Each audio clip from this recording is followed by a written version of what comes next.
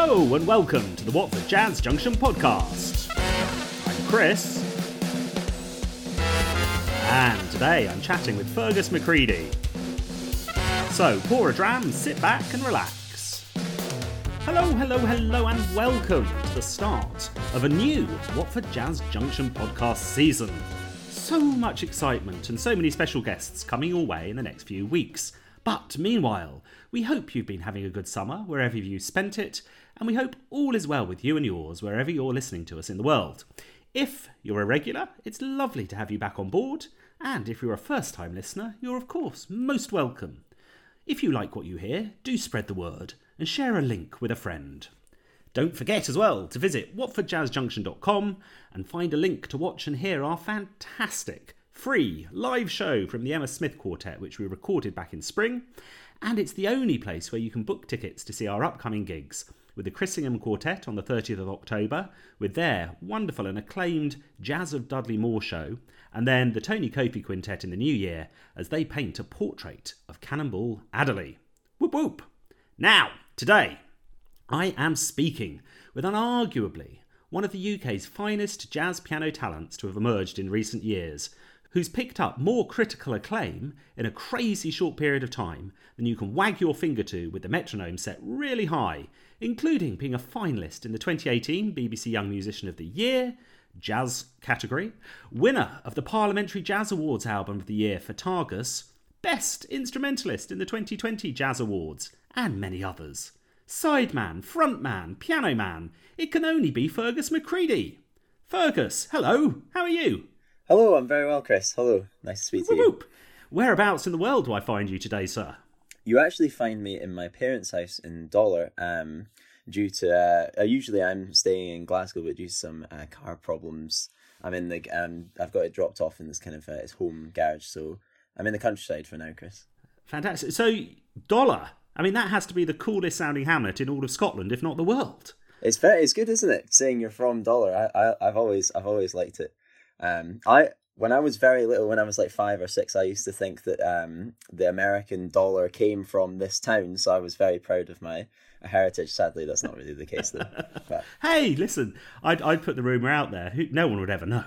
Yeah, true. Actually, if you just cut out the bit where I say it's not true, then everyone can think about it. Well, yeah, I'll just edit it. It is true. Now, moreover, having spoken about being a wee laddie, what was your path into music then from little? Was it as young as 5, or was it something that came later? It was pretty young, yeah. I started playing when I was about 7, I think, but it wasn't really... I never really took it that seriously. It wasn't something that I liked doing it, and I wanted to be good, I think, but I didn't have the patience to practice or really the complete knowledge of that actually you needed to practice. I always just thought it was just something you had or you didn't have or whatever, which is completely untrue. Anyone can be a really good musician. But it wasn't until I was 12 or 13 I heard a jazz piano player who later became my teacher. Actually, I heard him playing at this kind of summer course randomly or whatever, and then that was literally it, really. Almost like a kind of flick of the switch, and then from then on it was like just my like kind of overall goal, I think. And he used to say, oh, you need to practice all the time, so I practiced all the time, and yeah, that kind of led to doing like kind of youth stuff, and then it led to doing the RCS, and that's all kind of led to here. Unbelievable. So we need to give a name check to your piano teacher back in the day. Who was it? Yeah, so my very, very original inspiration was a guy called Richard Michael, who absolutely deserves a name check. There's so many sort of random Scottish musicians dotted about the United Kingdom that have him to thank for the original inspiration. He kind of operated in Fife, which is very close to where I'm from, in Dollar, and he ran this thing called the Fife Youth Jazz Orchestra, which I would go to every week. And I had other like really, really great piano teachers as well, like Ewan Stevenson and Paul Harrison and people like that. But he was the first one, I think, to kind of make me really do, I don't know, to provide that kind of keenness and inspiration. I don't think I would have been as keen had it not been for him. So yeah, I think it's so important. It's very rare in my experience that you speak to a jazz musician who hasn't had a young inspiration, a young run-in with someone really inspirational who's just kept pushing the love and excitement of it, and then ambitions can be kindled, etc. But yeah, nice one, Mr. Michael. Yeah, absolutely. So what was it about the piano then? Did you ever flirt with other instruments, or you've always been a piano guy? Well, interestingly, I have flirted with a couple of instruments I played. My mum used to be a clarinet player, actually. I believe she actually played on TV, but I'm not entirely. I'd have to ask her. But I think she was very good at clarinet back in the day, and so I played a bit of that. I dabbled with bagpipes in school as well, because the school I went to had a championship pipe band. That's what we're looking for. We love bagpipe talk. Yeah, absolutely. Not similar to the piano at all. And then in college, you do I did like some drum lessons and some bass lessons or whatever. But I can't emphasize how bad I am at all these other instruments. So I think it's always kind of been piano for me. It took me long enough to actually get good at that. So the effort to do other instruments is too much. But in terms of what it is about piano, I just think, I don't know, for me it's really easy. I just love how it's so flexible. You can play so many different kind of things on it. Like when I practice, I'll practice some jazz, and then I'll practice some classical, some Chopin or whatever, and practice some old Scottish folk tunes. It can do all of those and more. And I think when I was young, being able to as maybe a slightly shyer child or whatever, because I was able to just kind of disappear into the piano and play that by myself for hours and hours or whatever. I don't know, I think that the solitary nature of it and the versatility of it is really what appealed to me so much. And now I play it in a very social music, but I think that I would describe that about jazz piano as being what attracted me to it. That's a really, really fascinating insight and answer. So at the top of the show, I was saying that you've won lots of awards and things. And I actually watched you receiving one of them, the Parliamentary Jazz Award, a couple of years back, somewhere swanky-ish. Wow. How random. It's in Holborn from memory. Anyway, I can't really remember properly. But I remember you sort of stepping up. And the reason I really remember it is because you seemed so perfectly modest in receipt. I mean, I'd have been like, whoop whoop, thank you to my friends, my family, my gym trainer, all of that. But you sort of took it in your stride, but not in a sort of, assumptive or arrogant fashion. You just seemed really like, oh, that's really great. I mean, what do you make of jazz awards, and sort of, do they have much influence on you? I mean, I know it's a random question, but I'm just sort of interested in how they factor into your professional experience. That's a really interesting question, actually. I think I have a mixed view of them, if I'm honest. Go on. This could be the end of your awards career. I'll never get an award again. No. I've been really, really lucky to get some amazing exposure from these awards, and I think I can only thank the Parliamentary Jazz Awards and the Scottish Jazz Awards so much for kind of everything they've done for me. But I mean, I did a lot of competitions when I was younger as well. I did the Young Scottish Jazz Musician a number of times, and I obviously, as you mentioned, did the BBC Young Jazz Musician too. And it was 21, I want to say, maybe 20. That did Zosa Cole win? I can't remember. I was in it the year Zosa Cole, and that year had anyone could have won it that year. I know that's a cliche, mental, but I genuinely do think that was a really good lineup of musicians. Yeah, unbelievable. Yeah, sorry, interrupt your flow. No, it's funny. I just I think competitions. I think awards and competitions are kind of different beasts. And awards can be such a nice, even with nominations, and if it's a nice vibe with a big room full of musicians or whatever, it's an excuse for everyone. I almost view them more as of an excuse for everyone to get together and almost celebrate the whole music itself and the scene itself, rather than just focusing on individual people in a way. So the more award ceremonies are like that, I think, the better. Actually, I particularly recall the last time I attended the Scottish Jazz Awards in 2019. It was really, really like that. I think the entire scene was there, almost, at least people who are in my age bracket maybe or whatever, and that was just really nice to have that.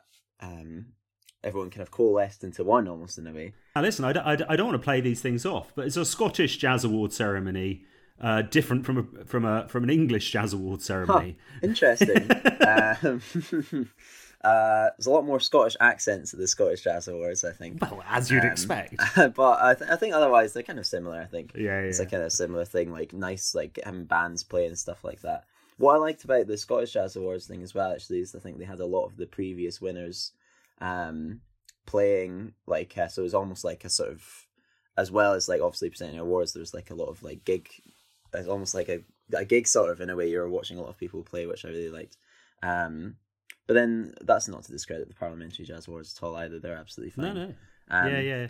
But yeah, I think competitions, I think I feel slightly different about now that I've done a few of them and now that I've observed like other ones or whatever. And I think maybe I haven't quite made my mind up, but I think it isn't necessarily, it's not conducive, no one plays that well in a competition. It's not really a realistic environment to judge any musician because it's so much pressure.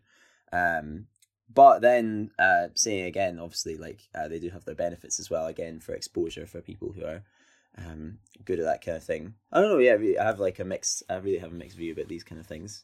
Yeah, totally get it. I think we'll leave that hanging in the balance then, and I think others can make up their minds as well. So I'm interested in sort of what drives you. There's an absolute sense of, I don't know, your background in the songs that you write that I've listened to. And that may be because I spent a lot of time in my childhood in the Highlands of Scotland on my holidays. But there's something really distinct, and I can't nail it at all. I've been thinking about the tunes you write and somehow reflecting the beauty, and beauty isn't the right word either, but the something of the mountains, the lochs, and even just the air. And I totally get it. And your playing and your work, to me, paints a very intimate, an immediate sense of place. How do you relate yourself to the world in which you grew up? And do you still find it's inspiring you today? It's a hard thing to describe, actually, if I'm honest. I still think that's very much what inspires me, at least writing-wise, is being kind of outdoors and in the countryside, basically, or in the hills or whatever. So this year I've actually been trying to do a lot more Munro bagging, that is like hills over 3,000 feet or whatever. So I did 2 the other day, and even like coming back from that, I felt a lot more fresh, a lot more inspired. I love being in the city, obviously, but there's something that's really immediately inspiring about being outdoors, I think, which I think a lot of people find. Do you bump into people when you're Munro bagging or when you're out and about, or is it deliberate that you are in your own company or with your partner or whatever? I think I deliberately usually I go with like someone else. It's a bit more fun than just doing it. I've done some myself as well, but it's more fun if you can just have like someone to chat to while you're doing it or whatever. I love it. But I mean, in terms of like bumping into strangers, it just depends. If you do the popular ones, obviously you'll see a lot of other people. But we did one which was really obscure the other day, and that was I was completely silent. There was literally no one else apart from us and like the sheep or whatever. So that was cool. Yeah. But anyway, going back to the music. Sorry, thing, yeah, no, that's all right. I think what I think it's not in an arrogant way. It's just not something I have to think about too much, I think. There's just through like sitting and like trying to find the sounds on the piano and the harmony and the rhythms that actually make me feel a certain way. I think once I've found them, that seems to be stuff that is reminiscent of the like Scottish wildlife, and I think that is because that's what moves me in a way. I'm trying to always find sounds, whether it's like it's an exciting kind of tune or it's like a slow tune or a dramatic, whatever. I'm always trying to find these sounds that move me in a certain way, and I think I've always been excited by like things that sound like a certain kind of place or a certain time or whatever. That's the thing. That's why, honestly, wonder if that's why I fell in love with jazz so much, is because a lot of the old stuff, which is what I got really into, really sounds like it's era and its time, if you know what I mean. Yeah, absolutely.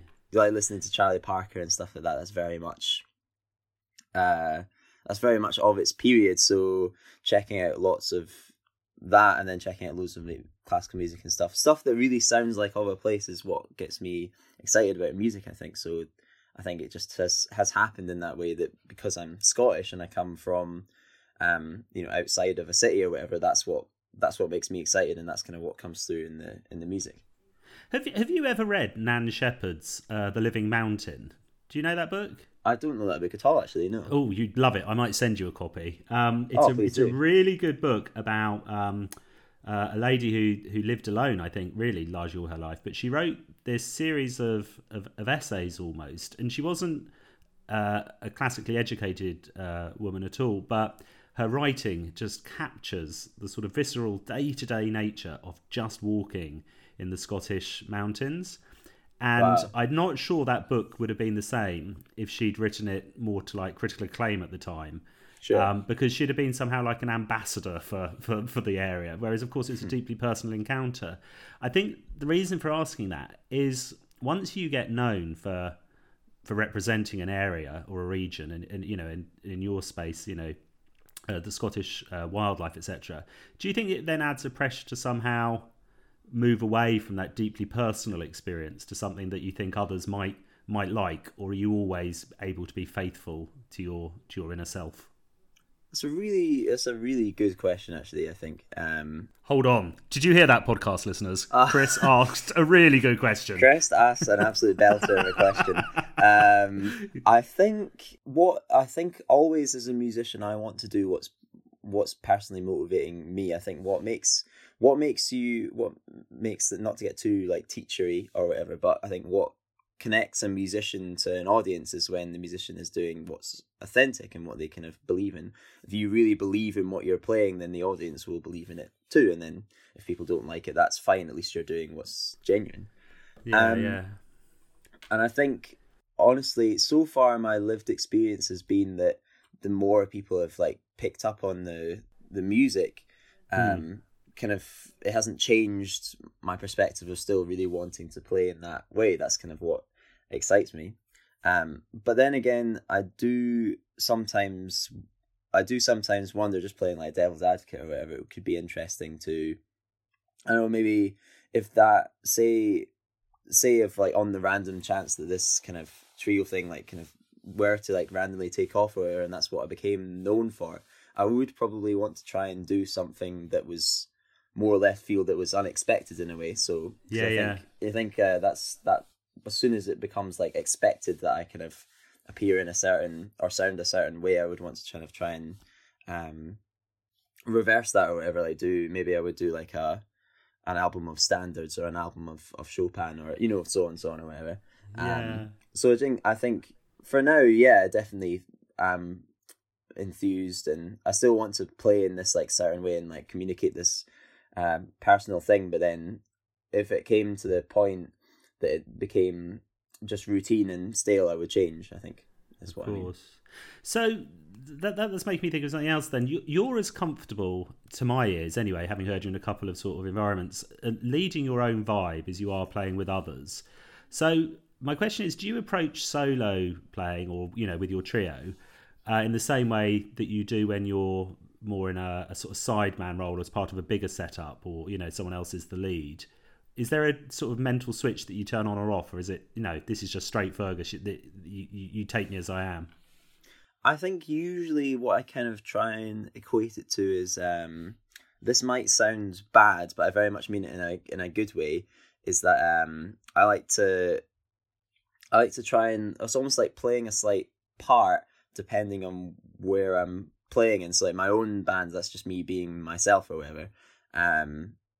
Whereas like playing, so let's take playing this band called Strata, led by a really good friend of mine, a really great musician called Graham Costello, and that's like as different from the trio almost as it could be. So what I've done for that band to kind of feel natural in it is I've like listened to a lot of the music that Graham likes, kind of talked to him a lot about, just like listen to him when he talks about like what inspires him or whatever. And used a lot of the stuff he's written as like practice material for myself. So it becomes more and more intuitive rather than just like, so if I want to fit into his vibe, I don't really have to think about it. I can just kind of do it basically.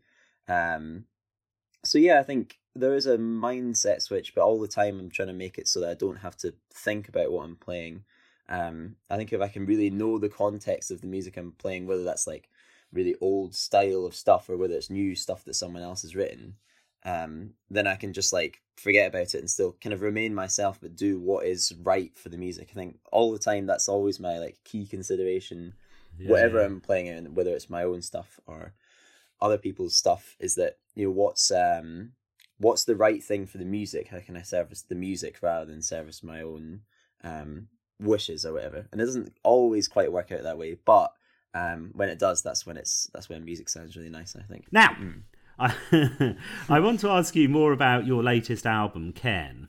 Okay. Which, to my mind, and I presume yours, seems to have really built on Targus. Both of these albums, by the way, I'll link in the program notes with the podcast. And that, to me, the reason why I see they're congruous, or, you know, sort of good successors and predecessors, etc., is that they keep the same sense of emotional intimacy. What I want to know about Cairn is a little bit about the journey, but also what was it like releasing something that was so emotional during lockdown? So, well, in terms of the journey, how the album came together, it was really different from Turas, because in the first album... God, I keep calling it Targus. Oh, that's okay. No, it's alright. It's Turas. It's not an English word, it's like a Gaelic word, it's fine. Turas. Thank you very much. Turas, we got Turas. Yeah, that's right. Journey in Gaelic. The way I kind of wrote the music for that, I kind of wrote it all in a really concise period of time. And it was all written together, like it's almost conceived as one thing. Yeah. Whereas Cairn is more interesting. That's got some tunes that were written pretty close to the recording session, but also some tunes that were written like years before the recording. And it was kind of an amalgamation of stuff. We'd just been, leading up to that recording, we'd been doing really a lot of gigs, which feels kind of really foreign to say now. Yeah. But we'd been doing a lot of gigs, and kind of by doing all that, we'd kind of learned all these kind of tunes really deeply. So that recording, that was really nice in a way, because we could kind of play almost without thinking about it, because we'd played the tunes live so much.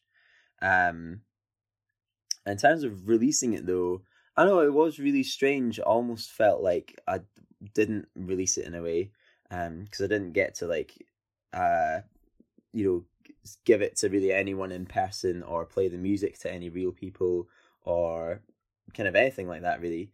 I don't know, it's a hard thing to describe, but I think that's kind of all I could say about it, is that it felt very, felt like it didn't happen in a way, which sounds sad. Obviously it was still nice to release it and all, and it got some really nice press, which I was really pleased with, but I would have really liked to play that. I think as much as I like playing in studios, I think playing live is what I like the most, and it would have been so nice to give that music to other people in the flesh, you know. But that's coming back slowly, I think. I was going to say, hopefully there's plenty of opportunities. Right, it is time for my special Macready quiz. Okay. It's called Fergus's Fabulous 5 Frippery Questions Fandango. Are you ready? I'm very ready. I like the alliteration a lot. Well, thank you very much. Right, question 1. Grand piano, fancy synth, or I'll take all the analog and digital keys you've got and give me the full Herbie Hancock. Oh, grand piano, there's absolutely no question. Reason being, I definitely think I'm very much an acoustic player rather than an electric player. I do play electric in some bands, but yeah, grand piano, that's a really easy one. Bam. Question 2. Whiskey straight or whiskey sour? Oh, whiskey straight. There's no whiskey sour. I'm almost whiskey embarrassed straight. to ask you. No, yeah. I always take my whiskey. Some people take their whiskey with water because they think it tastes better, but those people are wrong. Whiskey straight. Question 3. A dip in the loch or a trip up the mountain? Oh, that's harder. I think a trip up the mountain, just because that's what I'm done the most of. But I have been doing some lochs swimming recently as well, so both ideally, but trip up the mountain if I have to choose. Just going to quickly tally up. You're on 17 if I divide that by the integer. Yes, you're at the sort of midpoint session of having 46-ish at the minute. Okay, question 4 out of 5. Ronnie Scott's or Scott's Porridge Oats? Well, it depends on the time of day, doesn't it? Let's say Ronnie Scott's as a loyal British jazz musician, I'll say that. Good answer. And finally, Bill Evans, Errol Garner, or someone I haven't thought about. Let's go for Bill Evans, because that was a pretty. I did spend a lot of my childhood with Bill, so Yeah, let's say Bill Evans. You can definitely hear it in your style.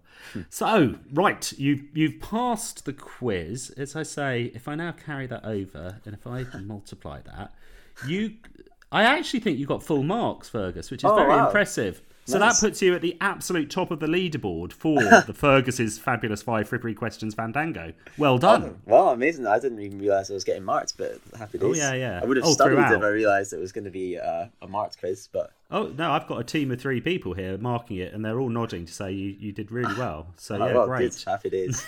All right, I'll let them back down now. You can go now. Right, my set question for you, Fergus, and it's about space and spacing. How much time do you invest in finding musical space for pausing?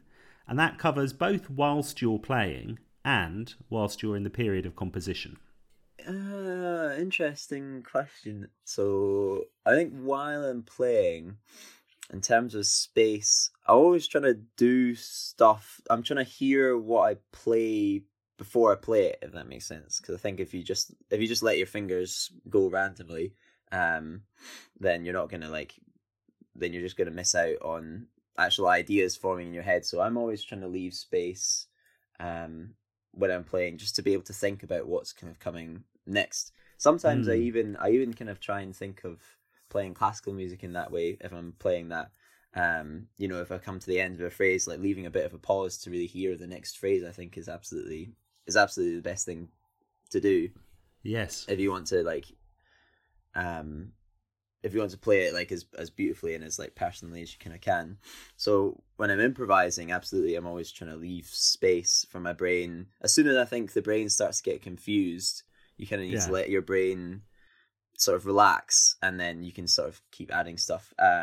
Speaking of Bill Evans, actually, he used to describe it as you don't want to build confusion on top of confusion, because then you just have a big pile of rubbish. You want to build kind of clarity and simplicity on top of each other, and then that's when you can kind of get some form of complexity, but there has to be a kind of control at the bottom of it. So that's kind of how I would view leaving space anyway. In terms of composing, honestly, I'm a really skittish composer. I probably have a week of writing loads of tunes, and then about 6 months off of not writing at all. So I would say, leaving space for composing. I just compose when I feel like it, to be honest, or when I have to compose. I kind of maybe force myself, but most of the time it's just when I feel like writing, I think.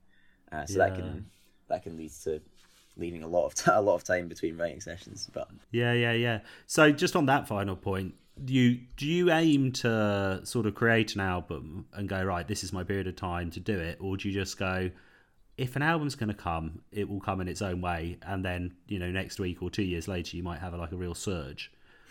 Yeah, I think usually, all the times I recorded an album, actually have just recently recorded a third album as well, which is potentially on its way next year. So for all 3 recording projects, I think I've known that they're coming, and I try and just spend a bunch of time thinking about the kind of set list really deeply of the album. And then if I have some tunes ready, I'll kind of try and place them in, and then think, okay, what kind of tune could go nicely here? What kind of tune could fit there? And then that actually usually provides some kind of context for writing a new thing. I think the hardest thing actually is to write something completely out of the blue, whereas if I have a specific category I want to fill with a type of tune, that makes it much, much easier. So usually if an album recording is coming up, there is still probably some writing to be done, but it generally tends to be kind of fitting it all together nicely. I mean, this third album, interestingly enough, I wrote it all in lockdown in the space of a couple of weeks, and then I just kind of had it sitting there for ages. So interesting. Right. It is top 3 album time, Fergus McCreadie.